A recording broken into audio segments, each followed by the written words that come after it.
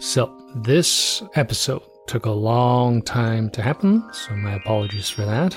A new job and scheduling conflicts and all that kind of fun stuff. Initially, we had a pretty neat one lined up for you with two photojournalists ready to talk about the state of media, but they unfortunately had some technical difficulties, so what you're going to get is something that Alvin and I recorded probably a month ago, if not more. Just talking shit about what's happening around us. So my apologies for the long wait, and there may be even a longer one if we can get episode 5 out, but here we present to you what we talk about when we talk about nothing. Thanks for keeping us around. If you have any suggestions for topics, hit me up on the email or DM me on the Instagram, or get involved in our Discord channel. It'd be cool to get new voices and some new perspectives on talking this craft that we love called photography. Well, yeah, there's like some new cats coming out too in the Calgary photo scene as well. I've been seeing kids walking around, but I don't know who they are. Yeah. Do you know them? Or have you met them? I probably don't. I'm pretty out of touch with the photo scene here, except with the ones that I'm familiar with, like the people Old who work hats. at the camera store. Yeah. Some exposure related adjacent people. Adjacent, I love it. Yeah. But it's like they probably don't know me either. No, like when we were at the Arbus thing, like we'll bump into people we remember, but we don't get that old school community camaraderie because I don't know, I'll speak for myself, but I've been hiding, so you lose touch, right? Because all those people are still sweating. They're all out there, active, applying for shows and just living the festival life. So yeah, which is good. Good for them. I mean, yeah, I'd be doing this. I should be doing the same thing, but I don't know. I don't really see photography as a career choice or whatever anymore. Mm-hmm.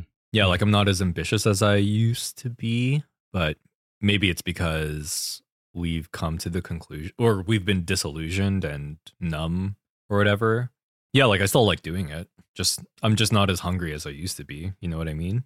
Yeah, there's something about, we talked about it when Danny was on here, but just maybe we have a schism with what we believe the end product represents for us. So, last episode was a couple months ago now, but I was talking about how money fucked that up for me. But even like if you're going to be a purist about art, it's such a tricky slope, right? Like what is good art and what makes me feel fulfilled about something that I built. I have been sneaking back on Instagram because of this job. I have to be a little bit more social. And you had a post, you posted a photo, I don't know if it's an old one, where somebody kind of like looked back through a scarf or something. I don't remember that well, but it's a cool image. And how do you compare that? Let's say we were at the Diane Arbus exhibition. They're not comparable. They're fundamentally different things. And what speaks to one person doesn't necessarily speak to another. So, as an artist or as the photographer, how do you draw meaning out of that? That's a tough one. I don't know. I think I look at things. Well, I don't really look for a meaning. I just look at how the picture looks on its surface level, right? Mm. Like are there questions that I have about this photo? Is there something going on that looks out of the ordinary? Ultimately, does the photo, well, I shouldn't ask that, but ask it. If it was my photo, I would ask the question, does this look like something that was totally transformed from what I originally saw? Right? Like maybe I had an idea of how this photo turned out before I clicked the shutter. And then once it came out, whether it was on digital or on film, just going through the edits, like, does this look completely different? And like, does this completely, like, I don't know, change my perspective? Like, does it flip my perspective on how I originally saw the thing in real life? Well, that's how I look at photos, like I don't draw, I don't try to draw meaning from it. Like something that, I guess something that a lot of people try to find poetry or whatever, or to evoke an emotion. And that's valid, but I don't know. Yeah, like to steer away from kind of like always talking about the same thing. I mean, if we look at so in Calgary right now, I mean, it's amazing, but Contemporary Calgary brought in the Diane Arbus exhibitions, and you and JC, we went together, and your dad, like you guys obviously know more about Diane Arbus than I do. But in terms of this idea of intent to make art, and we'll never know because she passed away a long time ago. What is your sense in how that work was built? Do you think we write the story of how intentional it is after we appreciate the image? Or do you think, like, for example, the masters kind of like at the end of their game, maybe not at the very beginning, of course, but, now she's intentionally bringing this giant fucking camera out into a park and finding these misfits in a sense that she knew exactly how she wanted it to turn out, and it's very controlled? Or is it very passive? Because it's hard for me to comprehend, especially with film photographers. If you've got a limited number of plates, you're not going to be out there spraying and praying. You're going to be sitting there composing. So especially with these portraits, you're going to be composing how they sit, or where you're taking the photograph, or what angle to like accentuate. For example, like I'm thinking about that guy with the super skinny legs, or a lot of them are top down just to distort the perspective. I mean, what did you get out of being there, and in the context of how we worry about how to take pictures for ourselves? Like, it seems different. You mentioned that whether something was whether it was controlled or passive, and I think it's a bit of both. I think that her choices, as far as her subject was very controlled, and how she framed things, right? But her interactions with her subjects were very passive, right? She kind of let themselves be themselves, right? And I guess at the time that was very, I don't know, like a very interesting way of doing photography at the time, just because photography was more catered towards, like photojournalism, advertising, right? Whereas I guess in the context of photography around that time, it's like taking photos of these, let's say, marginalized people, but for what, right? Like, there wasn't any story, there wasn't anything to sell. And I think that's what was interesting about Diane Arbus, because what's the most politically correct way to say this? Like, she was, to some extent, mentally ill. There was certainly something that ticked her, right? And did she commit suicide? Like, how did she pass She did away? commit suicide. Yeah. Okay. So yeah, there was a problem, right? Yeah, there's a problem for sure. And the thing is, she came from a very prominent upbringing, right? Well, it'd have to be. I mean, my question then, outside of this, the mental health, is like, could she have made this work today in cancel culture? Is it exploitative, especially if she's coming from privilege? Can you make these pictures today? Well, maybe. I don't know. Maybe. I don't really subscribe to the idea of cancel culture, because to me it's not real. You'll see like conservatives or whatever say that I'm being canceled, blah, blah, blah. But like, say Dave Chappelle will still have a Netflix special, right? He's not being canceled as far as material gains goes, right? To roll it back to Arbus, a lot of people viewed her work as exploitative. And if you look at it from like, I think a class analysis, because she was like upper middle class, photographing, these like people at carnivals, right? Like, yeah. Like really bottom. Yeah, like really fucking like marginalized people, right? Like, of course, at the surface level, you would think of it as like, wow, that is kind of exploitative, right? But then, I don't know, like the way she presents them, when you look at the work, it's like I look at the work and I was like, oh, she totally relates to these people. Like, she is low key like one of them, just with different aesthetics, right? As far as like class goes. But I think like that's what I like about Deanne's work, because like you would think of her as like some pompous, like bougie bitch, right? But she handled her subjects with empathy. She showed them that you can be marginalized and have dignity. And that's what I appreciated about Arbus's work, because it was very honest, but it was also very honest in the sense that like these people that we look down on society are still people. Yeah, that's, what I think that's fair. Walking through that exhibition, there was so much from archival prints that I thought it was gonna be one room, but it was Yeah. it was a lot. And I want to It was interject. fantastic. If you're listening right now and you haven't gone to the Arbus exhibition, you should totally check it out. Like it's Yeah, if you're in it's Calgary, incredible. yeah, Yeah. it's amazing. And to your point, I never once. I mean, it's fascinating on a theoretical level to imagine this woman kind of entering these so-called forbidden spaces to these marginalized people, and then like on a surface reading, hawking pictures of them for art, but you don't feel like anybody's been taken advantage of. There is this language in the photograph where they are interacting with the camera and it's not a stolen moment. Whereas, just to put this in some modern context, I absolutely hate when so-called street photographers take photographs of homeless people or addicts. Yeah. Do you have any names in like, mind? and like put the shit out onto the feeds because that is exploitative, for whatever a political, moral, whatever the fucking thing is. It's like, for likes, dude. That's like the sad part about it is it's genuinely for likes, right? In our magazine, we had this young. She was studying photojournalism. I don't know if she does it anymore, Rebecca, and she had actually made these portraits of some homeless people she had befriended on the street, and she had come up with these stories that they had told about themselves, which I thought that was worth printing. And by the end, if we were going to do a fourth publication, which never came to fruition, she actually asked me not to print them anymore because she actually had this feeling like it was becoming exploitative. And I was like, yeah, that's what that is, right? And so, like, her work, because it's modern and young, it's not like this Diane Arbus thing where she's creeping into these little shanties that these people were living in and doing these like very distorted photographs to kind of challenge the viewer to understand that, right? Like we see homeless people everywhere, right? Yeah.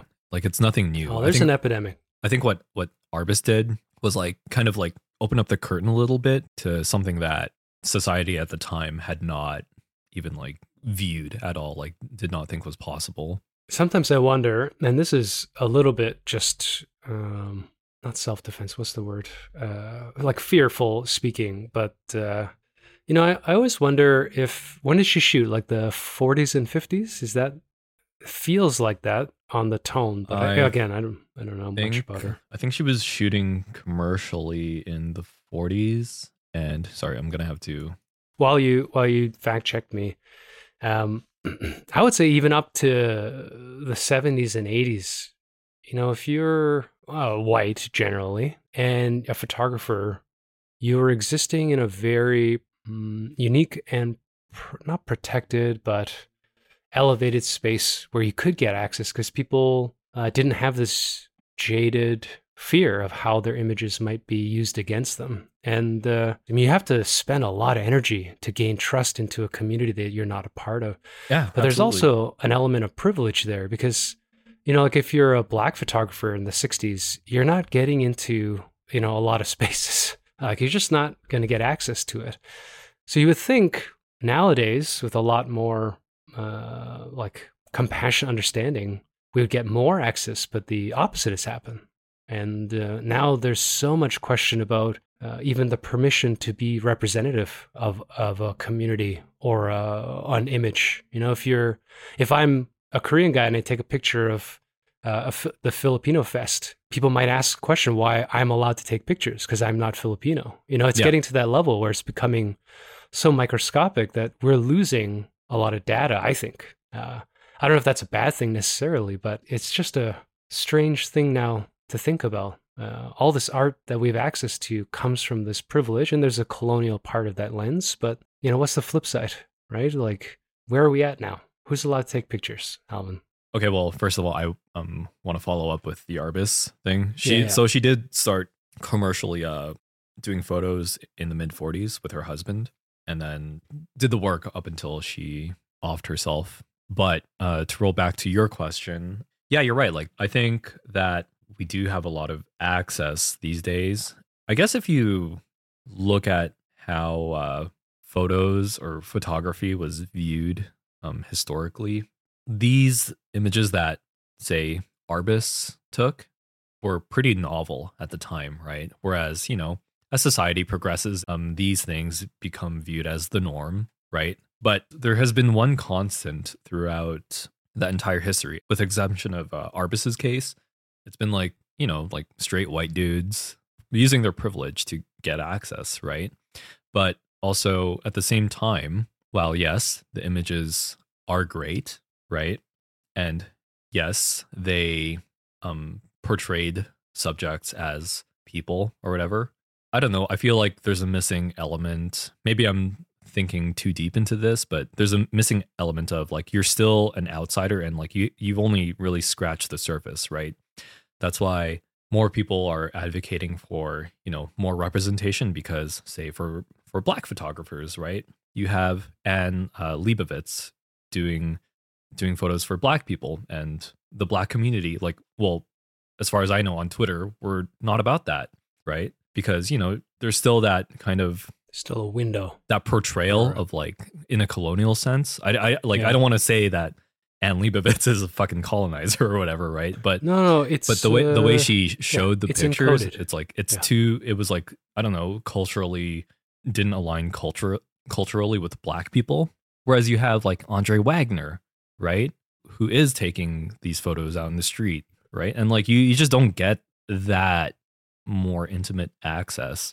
Just like you, like if you were at Filipino Fiesta, right? Like I feel like, speaking as a Filipino, I feel that the only thing that non-Filipinos view Filipino culture is like, oh yeah, fucking lumpia, or like you guys are hard workers, right? Like, oh, fair, yeah. So you end up training your camera only on moments that you recognize. Yeah, and it's like, I don't know, like I think there's more to show as far as Filipino culture goes, right? Like struggles, how there's multi-generational homes, right?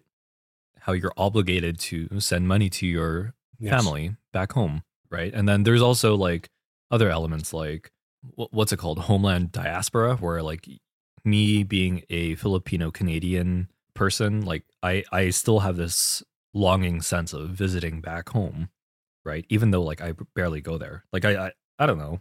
Like there are things like that. No, I feel that. Also the disassociation because we don't fit in either society. And I feel that too, man. Like I've been doing more research into Korea in the last 3 years of my life than I ever cared about in the first small whisper 42 of them. Fuck, turning 45 this year, which is embarrassing. But I've been to Korea when I was 19, and I didn't fit in there either because I don't speak Korean. Like I speak like a 4-year-old, and even when I do, I've got a Canadian Korean accent, and I don't dress right, and I don't subscribe to the same customs, etc. So I feel that. It's interesting. Hearing you, I think that's you did Kiddo, but I think there's a bigger project sitting waiting for you to turn on because you already know. You already know what you want to look at. I was thinking about, the coding thing. Maybe that's my problem shooting Calgary, is that I have such negative associations right now that I don't want to take pictures of cowboys and racists, right? But that's not what Calgary is. And I think that's my problem right now, is that I'm not going out because the only thing I see are negative things. So something I gotta look at. We do also have in our culture this worship because only white photographers were given, publicity and access to propaganda. So it's not like the work isn't being done. It's just not being shown. It's just not being shown. Yeah. What are we going to do about that? I don't know, man. Like to me, it exists, right? Regardless.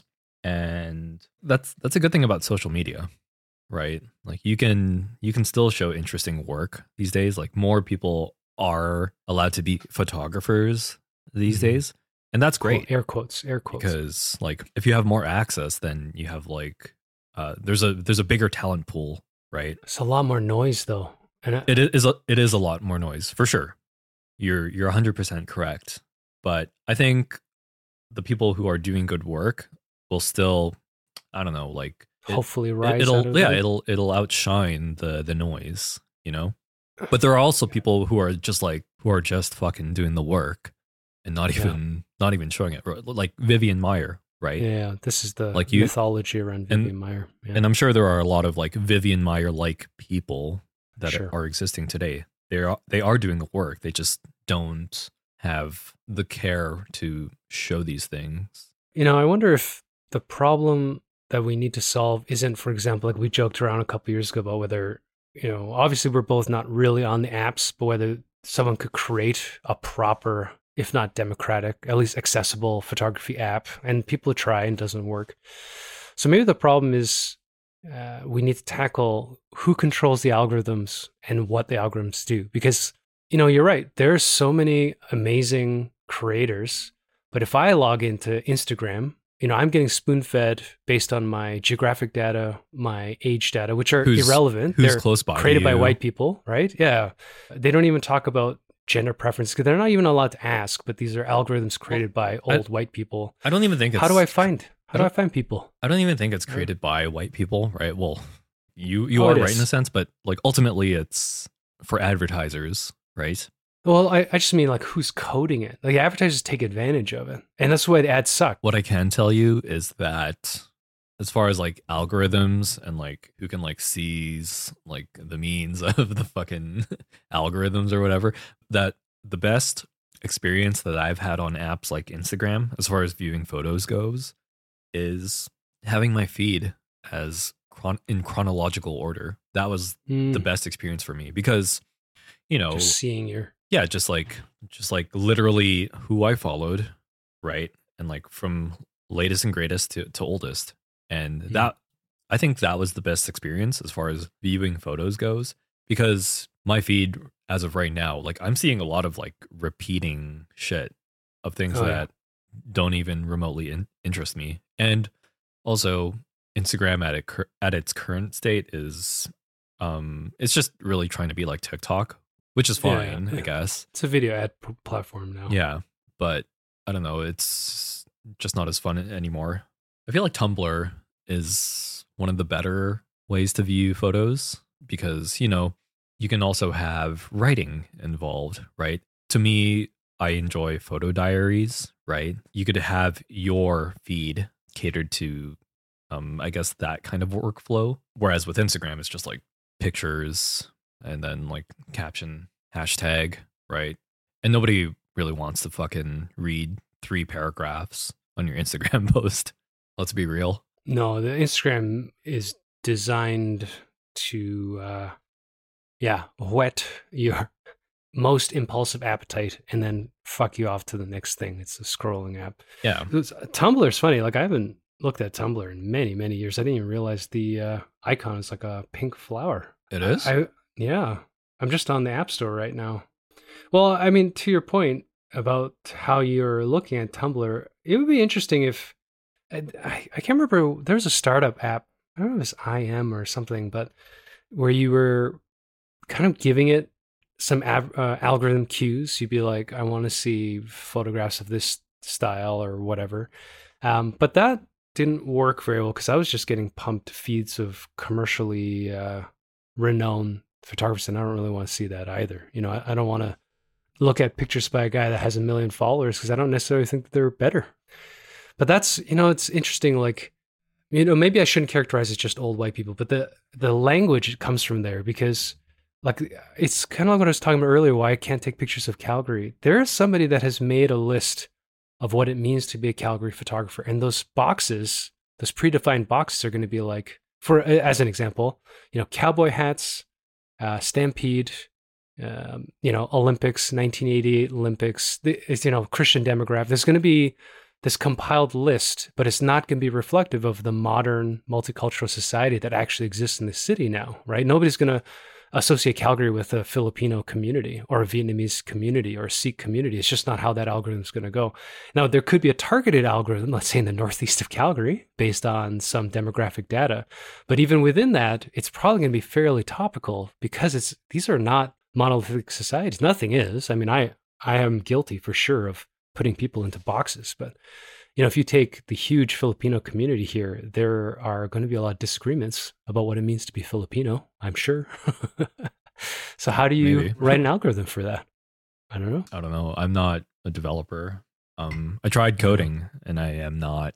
I'm not built terrible for at it. it. No, I'm too much of a dumbass to even get a simple code computer going. syntax is bullshit because it doesn't follow English rules. I can't handle it. I was bad at HTML too. I'm just not. HTML was okay. It was it was doable, right? I kind of understood it as a 12-year-old, Uh, but I probably uh, don't understand it now as a almost 32-year-old. Oh my god, 20 years ago. God damn. Have you just ever heard wait, of it gets worse. the social media platform called Calgary Planet? No, No. Okay, well no. this is back when like personal web pages were a thing. Okay, it doesn't exist anymore. Yeah, Okay, like okay, okay. are you familiar with Nexopia? No. Or I think it was originally called Internexus. Oh, I think Internexus slash Nexopia was a website created in Edmonton, and it was like Canadian. To my knowledge, it was a pretty big Canadian social media site. And then you had blogs, right?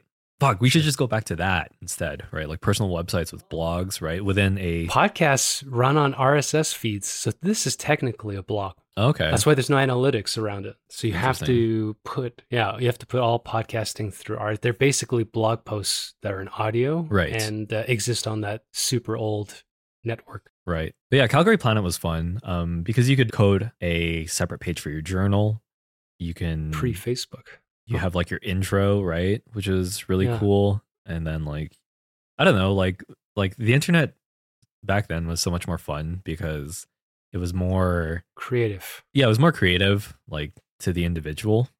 And I feel like with like apps these days, right? And like no one's really doing social media on a computer anymore, right? It's all within your phone. So you're kind of constrained to Yeah. that form factor, I suppose. You know what? Like the moment Instagram introduced filters, it fucked everything up, right? Because now all of I a thought sudden, they always had filters. I joined in Okay. 2010. oh, and it already has stuff like that. Yeah, because Okay, so Instagram was the way if I recall correctly, Instagram was, like it was, you want to turn your camera phones into like nostalgic film like phones, film right? quality, it was already doing that at the beginning. Yeah, it was already doing that.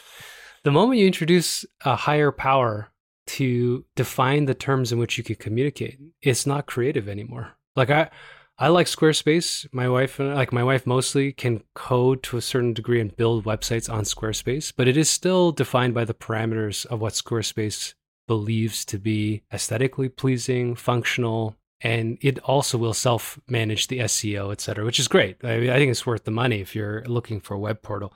And just to be a dick, if you're looking for a web portal and you don't know how to do it, come find me and you can pay me to build it for you on Squarespace. Self-managing, man. Once it's set up, you don't need an IT guy. But it does change the nature of how we communicate, right? Like TV's like that, movies are like that. They're culture forming. So this is all algorithmic. It's like somebody's in control with the way we talk to each other. Like, how do I show you a picture? Someone's in control of that. It's weird. I don't know. Well, I think now that I really think about it, it's like, do you need to have your fucking shit out there for the world to see? Like maybe we've talked about this before. Like maybe we should just have and intranet. This quite like relates to politics too. Like be involved locally, right? Because no one in fucking New York is going to care about how your Calgary photos look, right? Because they don't fucking know like how Calgarians are. I mean, there's going to be like the one off where you'll see like, oh, like this picture is like really fucking interesting, right? Yeah. But that's like culturally, that's like a dime a dozen, a dime in a fucking loony. Yeah, they'll like if you're in a big city, you have some people have that nostalgia for a really small town, and maybe you're like in a farming community and taking pictures, and people will vibe into that just for something mythological. But they're not going to care about a smaller city. I mean, I'm from Toronto, and that was the case. If I was a photographer in Toronto, I don't think I would give a shit even about maybe Montreal's the cutoff, but Kingston or fucking Edmonton, Calgary, Regina, all of these places I wouldn't vibe at all. Just out of snobbery. So unless the photos were that good that it sort of transcends locality, right? As an individual moment for sure. Yeah. But I don't know if I would follow a creator. I wouldn't follow stuff like that. I can't connect with my podcast partner, Kyle, my buddy. We fight about this in movies. Any film in America that takes place in a small town is starting at a low point for me because I don't understand the community culture. I don't understand the context in which people talk to each other, have relationships. That's just not how I grew up. And sometimes that becomes a big bias in just enjoying a film. And I feel the same way about photography. That's fair. But have you considered Brokeback Mountain as something? I haven't actually watched it yet. It's actually really good. And it was filmed in won an Alberta as Oscar. well. It's a good movie. You should watch it. Very sad. Sure, it You should looks wa- it looks sad. You should watch Brokeback Mountain for Pride Month, actually. Be more of an ally, you know what I mean? Just fucking finger wagging me now. All right. The month. I always assume, again, so I don't take pictures. I just assume Calgary refuses to celebrate it because we're a city of bigots, which is not true functionally, but that's my impression of it. Well, so from what I know, like a lot of queer people who live here find that Calgary is a progressive place. Yeah, like you have pockets of, bigots. I don't know, like I've talked to some queer people and well, not to get too political, but they probably don't feel as safe right now. But no. I mean, they were like 2 years ago, right? They did feel a sense of like a safe space and a community. That's the weird thing. Like I remember, when we first started hanging out, let's say 2017, up until some point, I felt like there were a lot of advocates and there was a lot of change. And, we were getting even more visible Pride stuff during this month and people painting sidewalks and, a lot of artists getting a lot of access to very visible and public spaces. But, as these hate groups get more marginalized, they become more vociferous and powerful. And it's fucking, like, at least from a fear-mongering news perspective, there's just too much right now about people getting attacked and like, yeah, I don't know. I think from like a bigger societal standpoint, it's due to the deteriorating material conditions here. Like healthcare is getting broken, so much more worse by the minute here. And Yeah. I've experienced it. And I talked to healthcare workers and they're not having a great time. Living costs are just getting higher and like someone has to be blamed, right?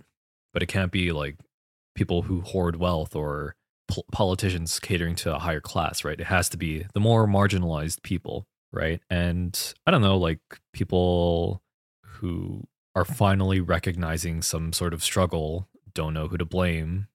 So they're being told to place your hate or blame on, right now, trans people, right? Mm-hmm. Mm-hmm. I don't know. It's some culture war bullshit. Well, I mean, we always end up here, so just to it's too steer away political from now. too much politics. Yeah. Well, in the context of, I thought we were talking about photos, man. Well, this is the interesting thing. I was just thinking. So, if we presume too much, probably on this hierarchical view, I'm probably saying that wrong, of the way we interpret value, it does reflect on photography and visual medium. I mean, this is the idea of a colonial lens, right? That there's somebody in a position on a perch, in a position of power, that sees things greater than the people at the bottom, which is fundamentally not true. But that is the current language, or let's say previous generations' language of photography. And so we get this idea of what is exploitative, because we use that word in labor as well. We have this idea of colonial, which is also reflected in politics and labor. And it transcends into or transmits itself into photography. But on the flip side, like even the awareness of it right now, is it making better photographs? Are we able to use that awareness to be better creators? I don't know, man. Like, what makes better visual language? And is there, I talk about this a lot with the movies, like, is there such thing as bad representation? I hate when we have Asian stereotypes, like for us in a film. It's really upsetting. But you could also make the argument that it's better than nobody being in the film. I mean, I don't know if that's true, but if you didn't have the guy that got made fun of, the next guy who actually got a leading role would never exist because they wouldn't even consider that as a viable alternative in a film. So, at some point, obviously, things have to become more educated and intellectual, but it's very confusing, man. Like, the only people that can make change are the people in power, and the only people who don't want change are the people who have the power. And it's not just about money, right? Photography is the same thing. Sure. Art's the same thing. So I don't know, man. Maybe I'm wrong. Maybe social media has democratized photography and I'm just not aware of it. Maybe me having a piece at exposure or selling something or, having, however many followers is proof. Because maybe 15 years ago, I wouldn't even be allowed on this platform. I don't know. Maybe I'm missing the forest for the trees. That's a good question. With social media democratizing photography, because to me it has in some ways, and it hasn't in others. Whereas you have, YouTubers who may or may not have great photos having more clout, and then I don't know.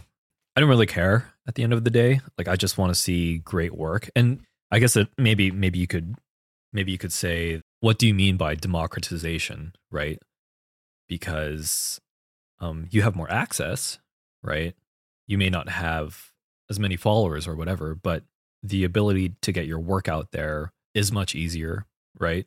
You don't have to go through a publication anymore. Yeah, if you go through a publication, you will potentially get more views. But I don't know, personally for me, I haven't really followed any publications at all. I'm just like surfing on the web, trying to find great work. And sometimes, and as much as I hate Instagram's algorithms, sometimes I do come across some pretty great work, right? Sure. Sometimes I don't. So are we too entitled? Are we like expecting too much now? Well, maybe we're just not good photographers. Oh yeah. The work doesn't speak for itself. That I can accept. I mean, I would never posit that the level of my hate is because I ought to be at Contemporary Calgary. I mean, that's not the level I'm approaching this, but I think just topically, maybe you have this idea that social media is your medium for delivering photos when it should be something else. Yeah, right? That's fair. Because I've gone through this myself, and I've thought of how else I could share my images, and I actually thought about having them on YouTube, right, where I will just have like a slideshow almost. Yeah, like a slideshow almost with like maybe some music in the back, get DMCA'd or whatever the fuck. Yeah. I've thought about that and like how effective that would be. Yours could work, or like on a website where you have some control over when to move to the next image, because at least you have the ability to compile your work into narratives. I think I tried that not in a thematic narrative, but the last post I have on my Instagram is just a sequence of building an image, and that worked well enough as far as people being interested in it, but I just never followed up. And it's a lot of work, man. Video's tough. And as a photographer, you make a lot of concessions on video because you'll never get, high resolution shit. The files get too big. And the sequencing becomes a different craft. Oh, video is so hard. Like I'm currently doing I guess this like training vlog or whatever with like my with my workouts, and like just having to cut the footage, right? Like just simple shit. Yes. Cutting footage and having like a voiceover on top of it. It's fucking hard, dude. It's a lot of work. And oh yeah, I produced a YouTube channel. It's exhausting. I had to cut it down to 5-minute videos because it's like it adds up so quickly. Because like the content that like I've managed to produce, like as far as recording goes, if you bring it all together, it's like 10 minutes it's like a 10-minute video. And then it's like, I think to myself, no one's really going to fucking watch this, but I'm still putting it out anyway. But it's a lot of work. So what am I working for? And then ultimately it's like, it's at the end of the day, it's like, it's a diary, whether I want to view it as that or not, because it's a training diary for me. And I'm still going to fucking do it because I like keeping a log of myself for myself. And that actually kind of goes over to photography as well, because I tend to I really enjoy using WordPress more, because I do treat my photos like a diary. And it doesn't have to be a diary sometimes. Like I can almost kind of shit post as well, like do a fun little list of my top 10, like Eric Kim, like cringy things, right? Shout out to Eric Kim. Is he still around? Probably. I don't know. I was actually, this is a bit of a tangent, but I'm looking to do video essays on photography. And I thought of this like fun little one where like I make the case for Eric Kim and like how he's shaped street photography, and like especially in like the YouTube space, which is, I'm like currently writing on it right now, brainstorming ideas. But yeah, hopefully if I get it out, it'll be fun. Yeah, this craft is interesting. I mean, if I'm taking anything away from this today's talk, is that I have a lot of inherent biases that I need to address. Man, you got to be more open to things. Yeah, and particularly biases that are restricting my ability to see things. It's not just character. I will use them as characterizations of others, but it's in fact a myopic lens, you know? And so when I go outside, I'm like focusing on things that upset me, which I think people would describe me that way anyways. And then missing everything that's happening around him. Now the question then becomes, how do I train myself to see all the things that I'm trying not to see? Yeah. And also, like, as far as your workflow goes and how you distribute that work, it's like, okay, I'm currently dealing with, say, for Instagram, I don't like this and that of the Instagram algorithm, but I do like how XYZ works on this platform. How can I work around that, right? Like, maybe you just have to think, how can you work around these, I guess, like systems in place or whatever? No, that's right. I don't think that's a whatever. I think that's exactly what it is. And I'm reflecting now on how that might be the difference between people that quote unquote make it and people that don't. Really okay, well, here, I can give you this example. Say you use Twitch, right? Or you don't use, like, for example, for Twitch streamers, unless you're like 0.001% of a Twitch creator, you're not going to gain an audience. You have to be famous somewhere else. Like, you have to be a YouTuber. You have to bring one. Yeah. You have to be like famous on TikTok or whatever. You have to be, you have to be prominent in another space in order to actually have numbers on like the Twitch platform. The same thing goes for Instagram, right? And it's also the content that's being catered to these platforms. So say you have YouTubers like Matt Day, who makes videos, who has gained a lot of subscribers, and who's gained a following on Instagram because of that following from YouTube. Yeah. Right. Funneling. Yeah. But I don't know, like, is that something you want, or do you just want the work to be out there? Right. That's like another question. And it seems to be a question that like we always reel back to, right? The answer is we want both, and we're not yet willing to do the work. I mean, if you want both, how do you build an audience when you're supposed to have one already? Well, one thing you do is you go to every fucking exhibition in the city. You shake every person's fucking hand. Exactly. Right? And that's like important, and it's not something that I'm willing to do anymore. It's actually how the magazine started, because I was talking to every fucking person, every coffee shop I ever met. And eventually, I'm getting access to building shows that that was not my intent, to meet these people. I was just excited to be free of my corporate overlords and to just try something fundamentally different. And I thought was more in tune with my spiritual need at the time. And I just don't do that anymore. I mean, maybe it was, but like, because of the conditions you have to deal with, it didn't work out. Oh, right? Yeah. It was not corrupted. I think that's... No, it's just like, it's literally like how the game works, right? Yeah. Yeah. Unfortunately, I got to the point where people were telling me I could ask for money, and I chickened out. And I think that's where that collapsed. But I think that's the same time where I started getting scared of taking pictures in general. Interesting. Damn, that really fucked you up, huh?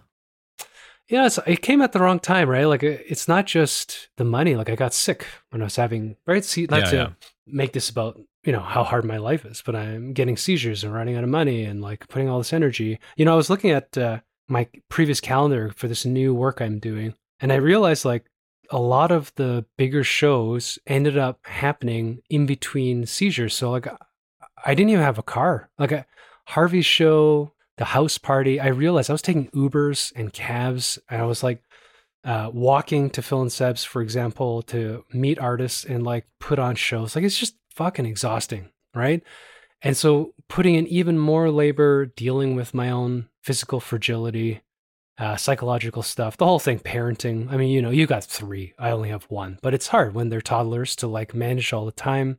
So I think it was everything all happened at once. And then when it broke, it's like, I'm not thinking about it starting as one thing at a time. I'm actually thinking about doing all of it together. So it's like insurmountable, so I won't even start, which is a mistake, but Buck, at least you know now, right? yeah. Well, we went to the Diane Arbus exhibition. That was a big step for me. I haven't been to a public opening in so long. Like I went to Danny's. Maybe you just need to go to more so that, I don't know. I think so. Yeah. Because I don't know, like, I think that's a healthy way of viewing photography because you're not kind of stuck in your own bubble. Like you have other ways of consuming photography as well, right? You're looking at different work, which could inspire you. Yeah.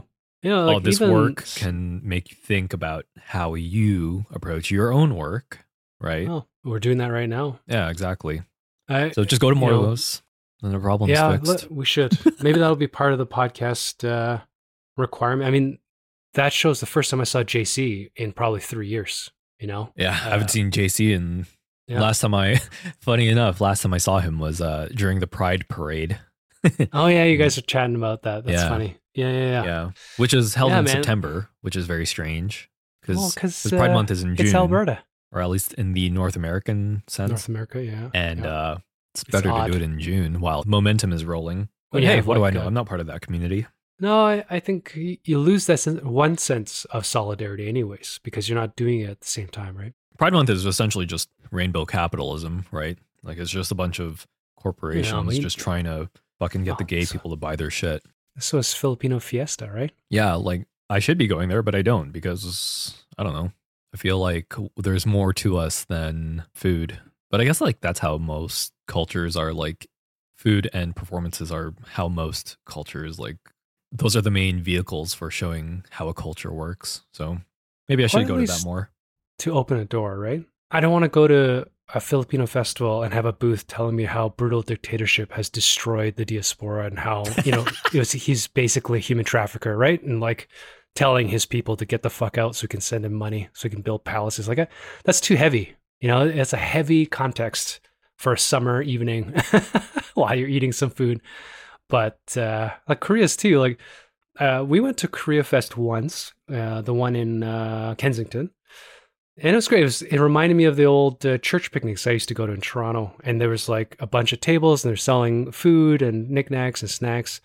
But nobody's got a fucking comfort woman station, right? Or like photographs of people being tortured during the Japanese occupation. They should have that.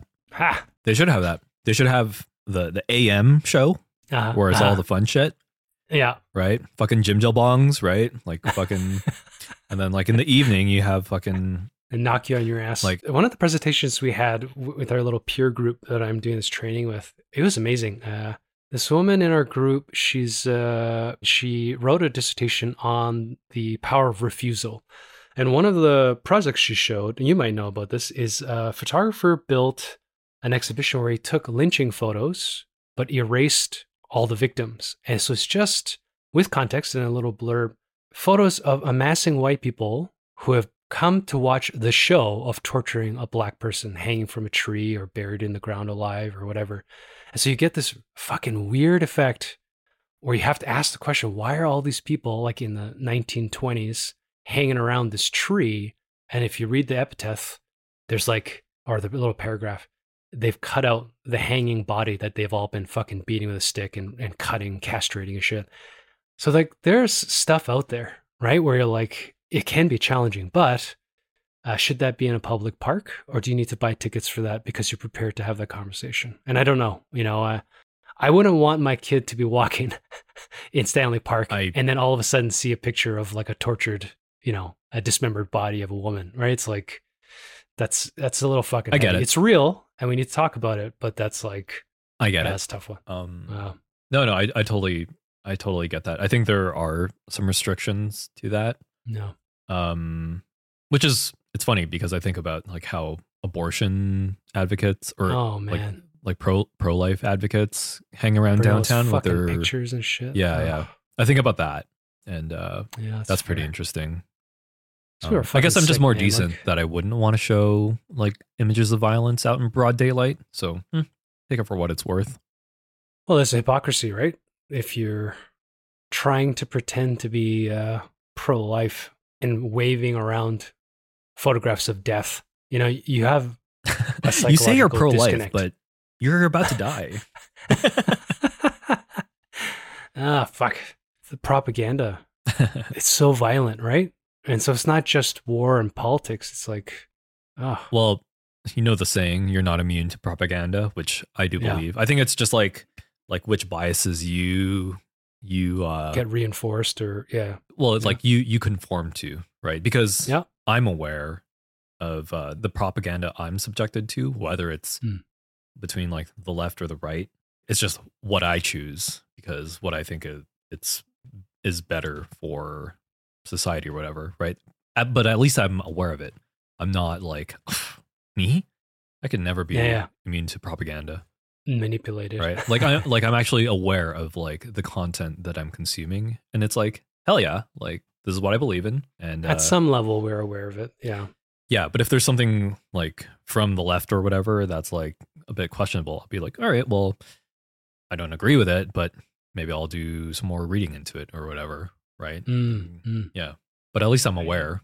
There was a time when I was braver where if an I did this in COVID, like if there was an article that came out talking, let's say about vaccines, I would look for an article that was anti-vaccine because I just wanted to see like what data people were utilizing. Yep. And what's interesting is that there's two biases there. One, you have to confront your bias that an anti-vaxxer is automatically wrong. But there's also a sub-bias that provided data is in fact accurate. And, I'm vaccinated. I don't want to sound like a fucking, a flag waving libertarian or whatever they're I'm called. not. But I want to bring back Alberta from the I tyranny love of Justin mono. Trudeau and the I want some government. polio. You know what? If my kid gets polio, he was just weak. The funny fuck thing, you. the funny thing about that is like how people say that vaccines aren't, they're not natural, right? And you have to rely on your natural immune system. It's like, bitch, like chemotherapy is not natural. Yeah. Like here's the thing about humans. Like humans are historically known to overcome what is natural, right? So it's like buildings are not natural. Well, if we weren't able to do that, we wouldn't have survived as a species. Yeah, We're exactly. fucking pathetic. It's like, of course, right? it's not natural, but like Oh god, it's an invention that we use to overcome what's supposed to be natural. it is also interesting to think about how underneath the most vociferous assholes, there's still data somewhere in there. You know what they choose to champion and be violent about. I don't know, like anti-abortion people. They're sick because they're so violent at other people. But if they want to believe in when a human spirit inhabits a cell, do whatever the fuck you want, right? Like you can believe it, or you can have your Catholic and Mormon 15 babies in a family. Fucking you do you. Don't shove a picture of a fucking miscarried kid because you're not showing how much that woman suffered from having to birth that fucking thing. Like it's lost in context, and they're just trying to anger. So it's like I gotta be careful on both sides. I just don't like how angry people utilize data. Exactly. Right? It's like, yeah, you can accept the data and the facts, but how that data is being used as a vehicle to serve like whatever narrative, right? Right. But hey, I gotta go. What a way to end. Yeah, what did we solve this episode? I don't know. Last week we solved capitalism. We don't have to solve anything. We're just spitting. We solved cultural bias today. It's fucking amazing. I don't know. I don't know. I don't care. I'm just like, I'm not really here to solve anything. I just want to have ideas out and all right. create my own little echo chamber and and reinforce these ideas that I have in my head and not have take to any listen other to outside anybody's bullshit. Yeah. You know? Yeah.